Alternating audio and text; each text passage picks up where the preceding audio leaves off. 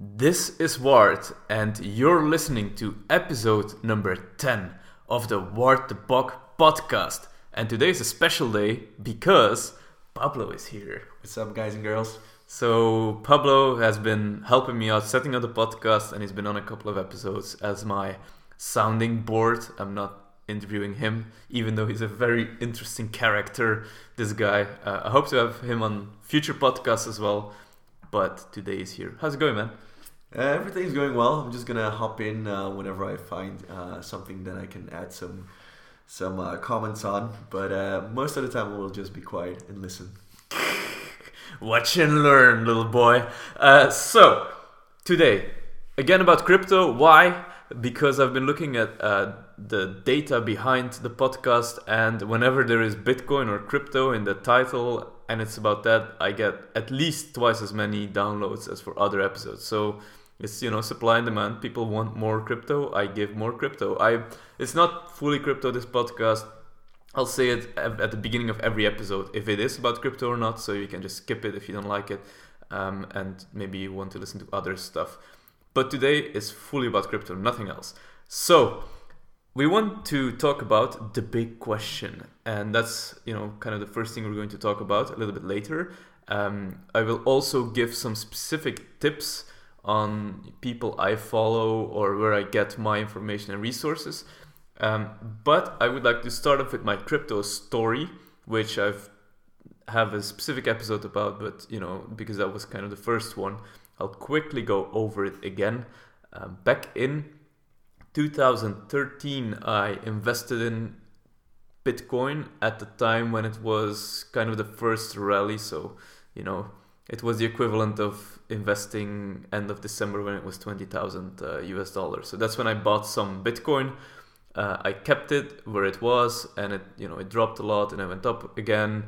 But I bought it on Mt. Gox, which is quite famous because it was the only exchange at the time, and it went bust, and Bitcoin completely crashed. I think it went from $1,000 back to $100 in a very short amount of time. But I was lucky because I had transferred some to another exchange, BTCE, where I had pretty much half of the money. I also placed a bet with Bitcoin because I kind of like that. I lost the bet, which turned out to be very expensive. And a couple of months ago, I decided to look back into my cryptos. The exchange, the BTC exchange, was closed but taken over by another company, but they took some of the money that was on there. Long story short, I had some money left in cryptos, and I decided to invest more fiat into cryptocurrencies, and I had my little rabbit hole moment, did a lot of research, and now I have invested in a lot of different coins. I'm reading about it between 2 and 3 hours per day. I think I'm self-educating about this, listening to podcasts, reading Twitter, watching YouTube, doing the whole thing. At the moment, I own about 50 different coins. That's a lot. Generally, people recommend to have 6, 8, 10 different projects to be involved in. Part of this is FOMO, right? Fear of missing out, because I don't want to miss out on the next big thing, so I have a lot of them.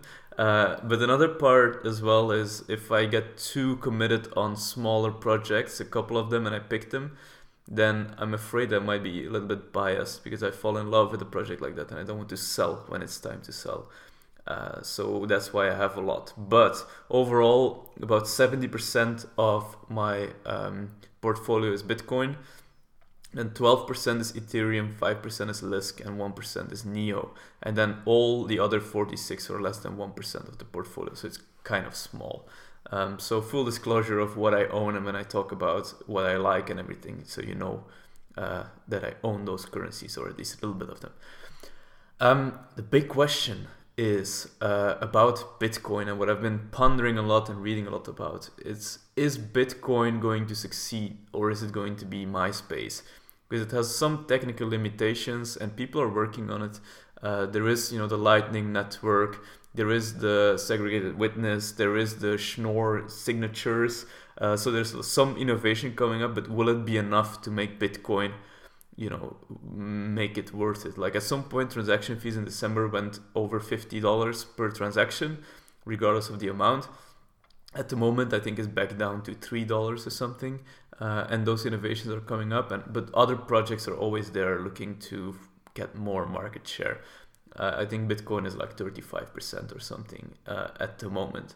So the big question is like, as I have 70% of my investment in Bitcoin, question is it going to succeed or not? Because if it's not, I might lose my money.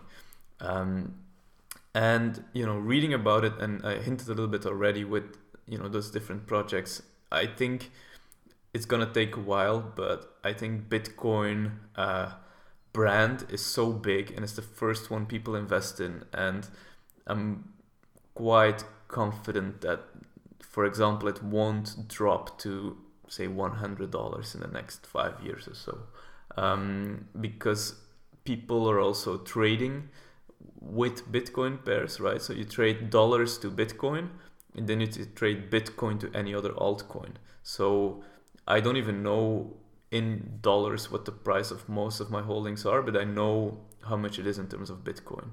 So from this point of view, I think Bitcoin has, at least more months or years to go. There might be like there will be more volatility, there will be more drops, and people will be going crazy when it goes up, and they will be going crazy when it goes down. But I think we're in for a bumpy ride, but I'm quite confident in Bitcoin. What do you think, my friend Pablo? Well, the whole crypto thing is still very new to me, so I'm trying to follow everything that you're saying, because like you were talking about, I don't know, Schnorr signature, like what? How do you even pronounce it? Yeah. So yeah, these are like really complicated technical developments, and I don't fully understand them. But I watch Andreas Antonopoulos talk about this for 5 or 10 minutes on a YouTube video. I watch the whole video, and I get 10% of what he's saying I understand. So yeah, this is actually like the tech stuff that you should be getting yourself into, man. Because like it's probably Bitcoin, if it's going to survive or not, if it's going to be the MySpace or not, it probably depends on like how is it going to evolve, because that was something that MySpace wasn't doing. Yeah. Like MySpace wasn't evolving, then Facebook came along, and then it was basically game over. Yeah. So yeah, the question is how much innovation can Bitcoin still do? Exactly, and not how much, but how fast.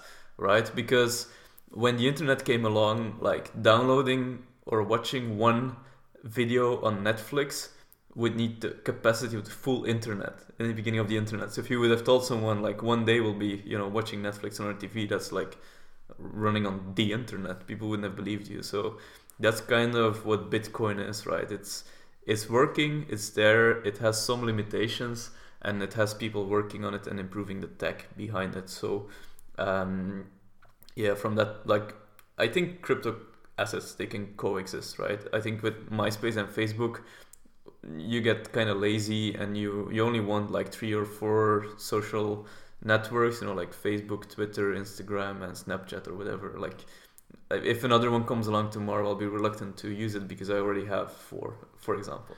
And if you think about it, if we're going to compare it to social media, you have, for example, Instagram is for a specific niche. Yeah. You have Snapchat, which is a specific niche as well, even though that Instagram is kind of like taking over Snapchat right now. But then you have the Twitterers, they're a whole different kind. You have the Facebook people. So it's probably the same with crypto, right? You have one coin for every audience, so to say, for every niche. Yes, but also you have different categories within cryptos, which I think is quite interesting. So let's talk a bit about that, right? So I think Bitcoin is kind of in a league of its own. I think the payment part of Bitcoin is less and less relevant. It's more and more the storing of wealth, like the digital gold that people talk about. But then the others, right? So there are the platforms such as Ethereum, Lisk, and Neo. And for these ones, for example, they work with smart contracts, and you can launch your cryptocurrency on those networks. That's, for example, why Ethereum went crazy last year. It's because they released this ERC20 token thing where people could launch their ICOs on the Ethereum platform. And that's also, as you might, if you remember what I said in the beginning, these are my three biggest holdings outside of Bitcoin, because I kind of see it as owning part of YouTube rather than owning part of a channel on YouTube. Like YouTube doesn't have to do much and people keep creating content and YouTube becomes more valuable. And that's how I see these platforms. That's why I these are my biggest holdings outside of Bitcoin. Another category is the utilities, and these are pretty much like companies and they actually work, like they have stuff going on already, such as VeChain, Walton Chain, and Factom. I own all three of them as well. It's like full disclosure. And they have, they use the blockchain to work with governments and work with companies. And it's actually something that's already working, because a lot of the stuff in blockchain and crypto spaces is not really working. It's just a white paper and that's it, and a good idea. And then the last one is all the coins, right? And you have, for example, Zcoin, Monero, Dash, Rayblocks, and which is Nano now. But these are just for payment. And what I see here in this category is that I think only one of them will win in terms of payments, because I don't see, like, they're all slightly different, but we're talking about something that's not mainstream yet. And once it gets mainstream adoption, people will be looking for the one that's most useful to them. I mean, there might be like geographical differences, like they might use something else in China versus USA. But to be honest, I think people will find the best one for them.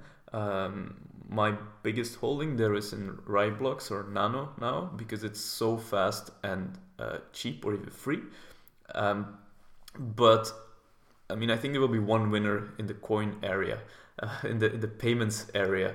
And one of the main differences is privacy or not. Like Monero is famous for being the privacy coin.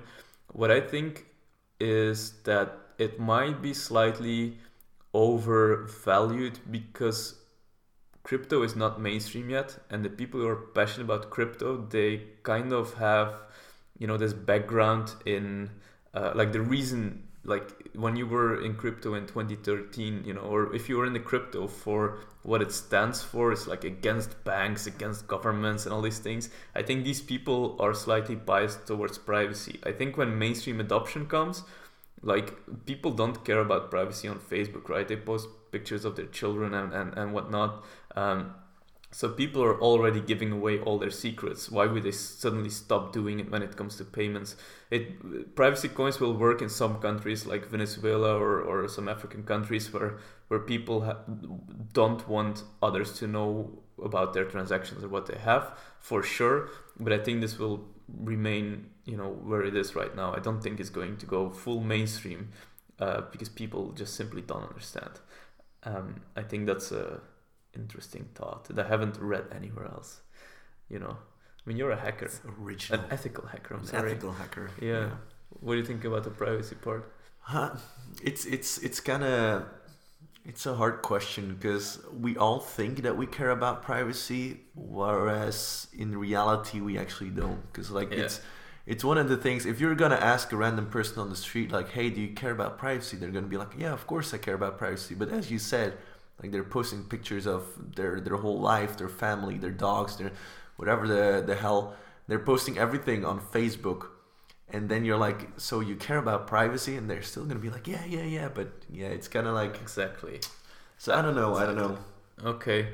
Full. I mean, yeah, so I think it's also going to, like, for the coins, the money coins, it's going to be...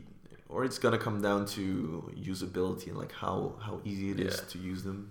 Like, I think, for example, fiat currencies, like, if you would have an app that makes you pay in whatever coin is best for your transaction, but you see the amount in US dollar or even Bitcoin, so you don't even know which coin you're paying in, for example, these things, they could work, I think for mainstream adoption, that's something I wondered about a lot, because it's so inconvenient to have all these different exchange rates.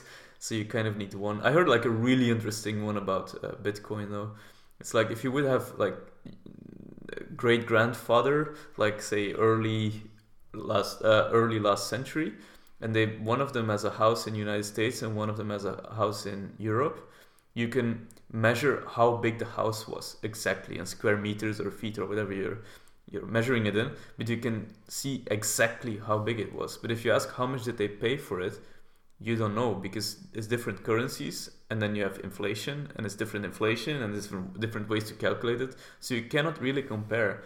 And with Bitcoin, you could, which I think is quite interesting. Well, you could probably do it with gold as well. Like how much gold was it worth back then? I don't know if there's a recollection of that, but I think that's why Bitcoin, again, is something interesting. What makes me excited about Bitcoin as well is that or cryptos as well, is that there's a lot of stupid people in it, and they're expecting to make a quick buck, and it's kind of funny. I'm in a couple of WhatsApp groups that has like 2 or 3 people who know what they're doing, and then 10, 20, 30 others who don't. And whenever like those groups are loud when everything's going up a lot or everything's going down a lot, but they're completely silent when not much is happening, and that's probably the best time to buy.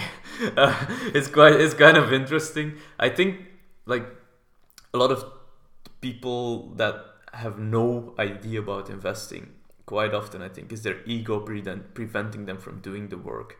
Like I'm actually printing out white papers and I'm reading them, which is very boring and I don't understand most of it, but I know it will help me in the long run. And I think a lot of people are just, I think they have no experience whatsoever in investing. They just jump on the hype, put some money and expect to get rich. The funny thing is with crypto assets, they probably might get rich, right? If some dude decided to sell his house and deposit everything in Bitcoin or other crypto asset, they might still become millionaires despite doing it for all the wrong reasons and buying close to the 20k. If they just hodl it long enough, it will become worth more money. But I mean, overall, people are so bad at investing. It's shocking actually. Like what I read or what I hear, like, oh, so it turns out if the information is not publicly known yet, and that's when you buy something, that's the best time to do it. So before like, I mean, oh man, so many stories of what I saw of what people were doing that was completely pointless. Or I'll wait until it goes up a little bit again and then I'll buy, or all of these things. I don't know. I'm not an expert by any means, but I do have some experience in investing.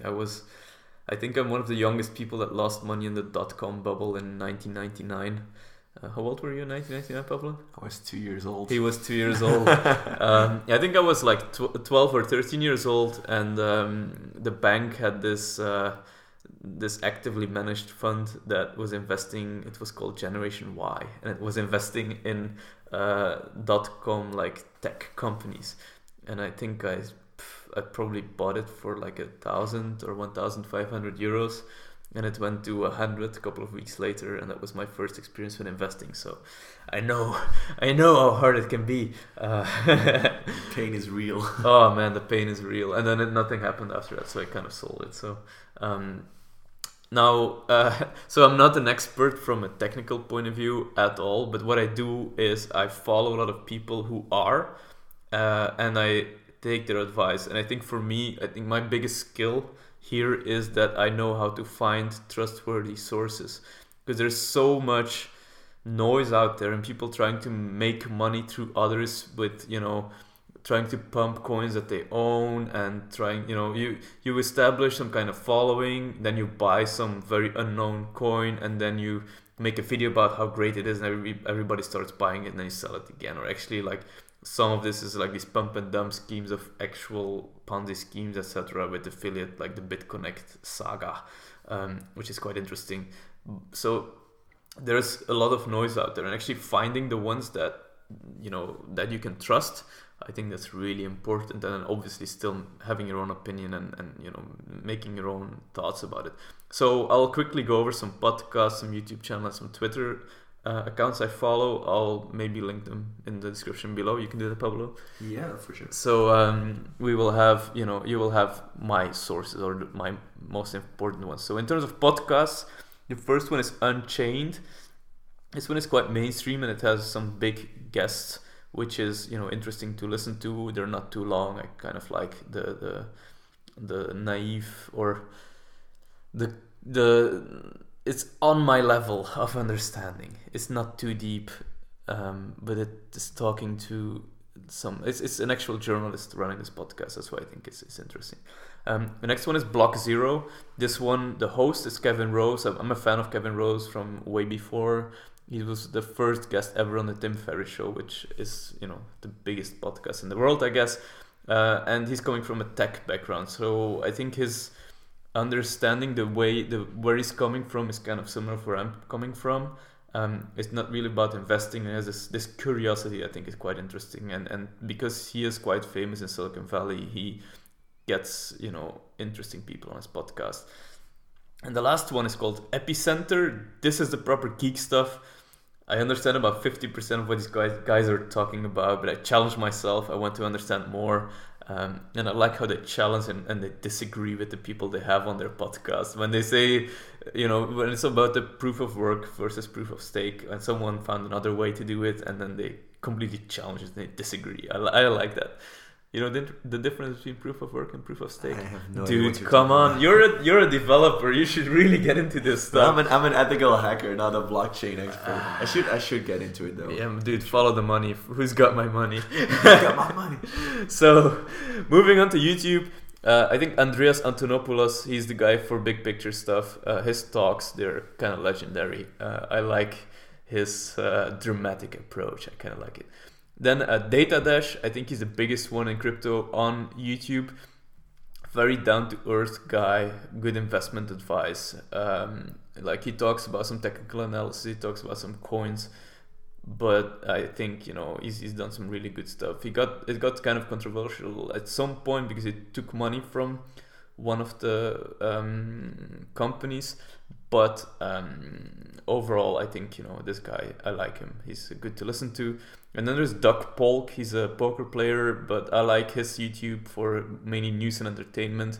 I think he really mooned, as to say it in a crypto term, when the BitConnect scandal was hitting. I think Datadash is a little bit more politically correct. He wasn't saying it was a Ponzi, but you could read it through the lines. Doug Polk says it's a Ponzi, and he proves it, or it's kind of funny to watch his YouTube, so I enjoy that. And then on Twitter, I follow a lot, and I think this is where I get most of my information. Obviously, all the projects that I have money in, I follow those on Twitter, but it's usually like press releases. But then, some names is Chris Berniski, Ryan Selkis, and Nick Szabo. I think the first two or more from an investing point of view.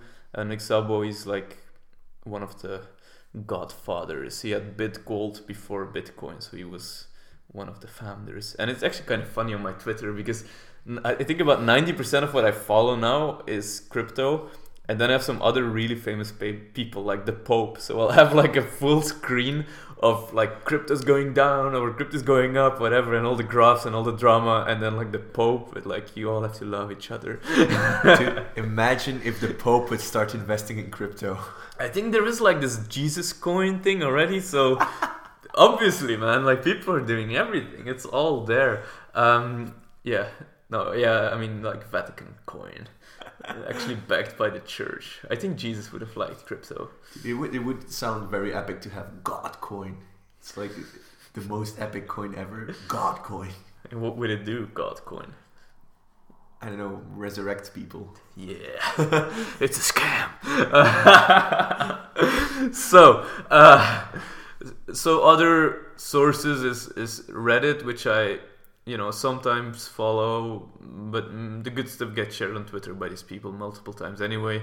There's like Discord and Slack, but it's like a little bit too deep. If you're a developer, you probably want to be in there, but for me it's like a little bit too much.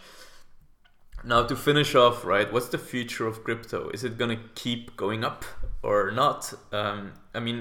If you're listening to this far, I guess you're sold on the technology and you believe in the technology and that it's gonna change the world.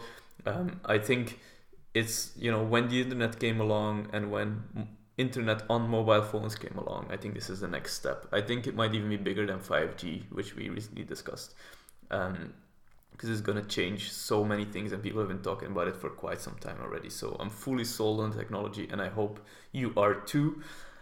But why do I think it's still going to grow? Because it's kind of weird, because some people became millionaires through this when, like, the very early adopters, at some point Bitcoin was less than $1, so they 10,000x'd their money. So if they had like 100 or 1,000 in there, they are very rich right now. So you can say, okay, so some people already got very rich, so that's probably it. Like, why would it keep growing? But I don't think that's a reason at all. I think it's still not mainstream at all. It's still very, it's still a community. It's still small.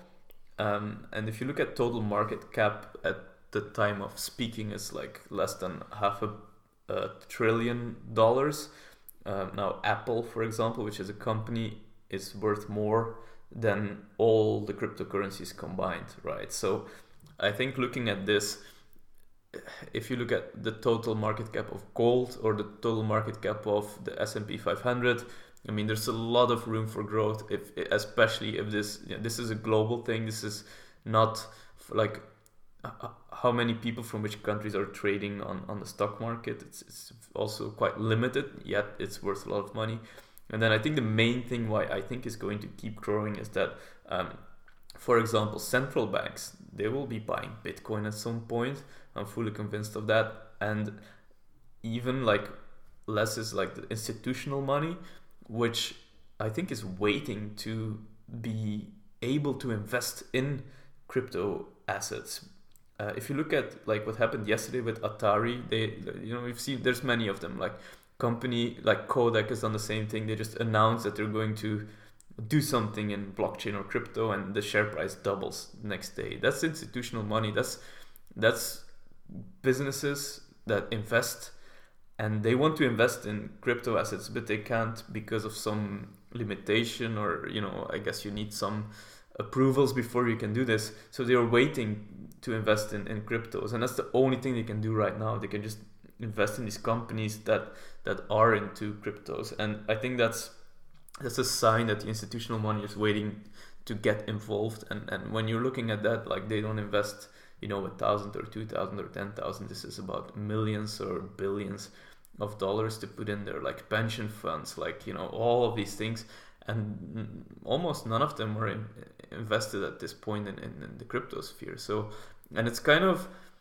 they might, because there is these early adopters, and if they invest, the price, they know that if they invest, the price is going to go up a lot, so they kind of reluctant to do it. But once one of them starts doing it, and a second one comes along, the big banks and everything, then it's going to keep growing and accelerate a little bit. And there will be big crashes along the way, like what happened in recent weeks with the crypto sphere.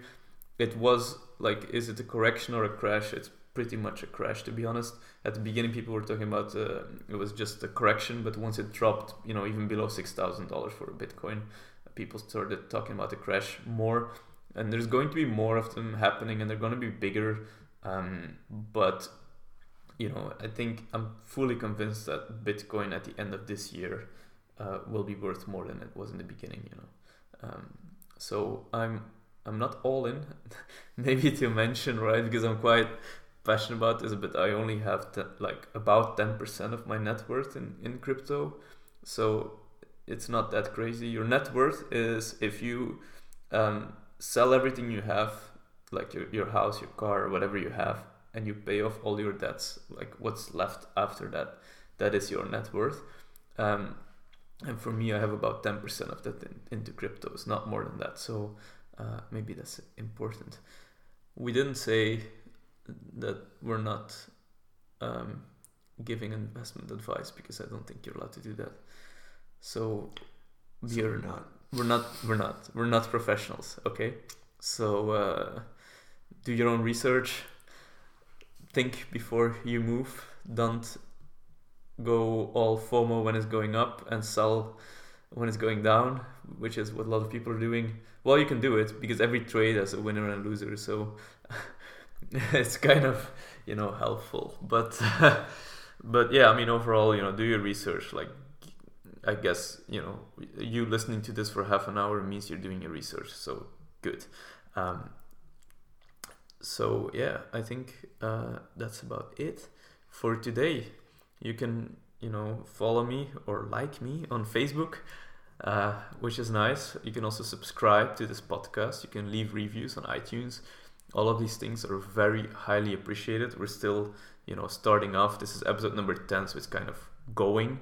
I enjoy recording them. I'm not trying to make money from doing this. It's just that I want to share what I'm learning and what I'm excited about. So, anything else you want to say, Pablo? Nope. What's for lunch? It's just what's for lunch? Yeah. So yeah, on that note, I think we can end this podcast. So thank you guys for listening to me and to Wart, of course, who was doing most of the talking. Of course, because I don't know anything about crypto. Dude. I actually have a deal with Pablo where he has, how much is 10%? Yeah, no, 10%. It's less. No, it's much less. 10% of your. No, before. Yeah, it's 2%. The first thing. Yeah. Yeah, of the initial. So Pablo has about 2% of my crypto assets. He owns 2% in exchange for providing me with security advice on how I can keep them safe. So far, so good. Yeah, that's the only thing I know about crypto. Is that's how the only thing he them, knows. Yeah. So you actually have some. You should do some research, man. Yeah, man. If it's gonna go up, you're gonna get rich. I know. I mean, listening to this podcast is probably the first thing. So I actually, I always listen to my own podcast after I publish it. And often I think, man, this is interesting stuff. This guy talks about stuff that I'm so passionate about. I like it. Oh, man. Yeah, lots of ego there. All right. Thank you very much for listening. The podcasts are not regular or weekly. I don't want to commit to that. But whenever I have something interesting, I'll publish it, usually on Fridays. So thank you. And I will speak to you soon. Bye.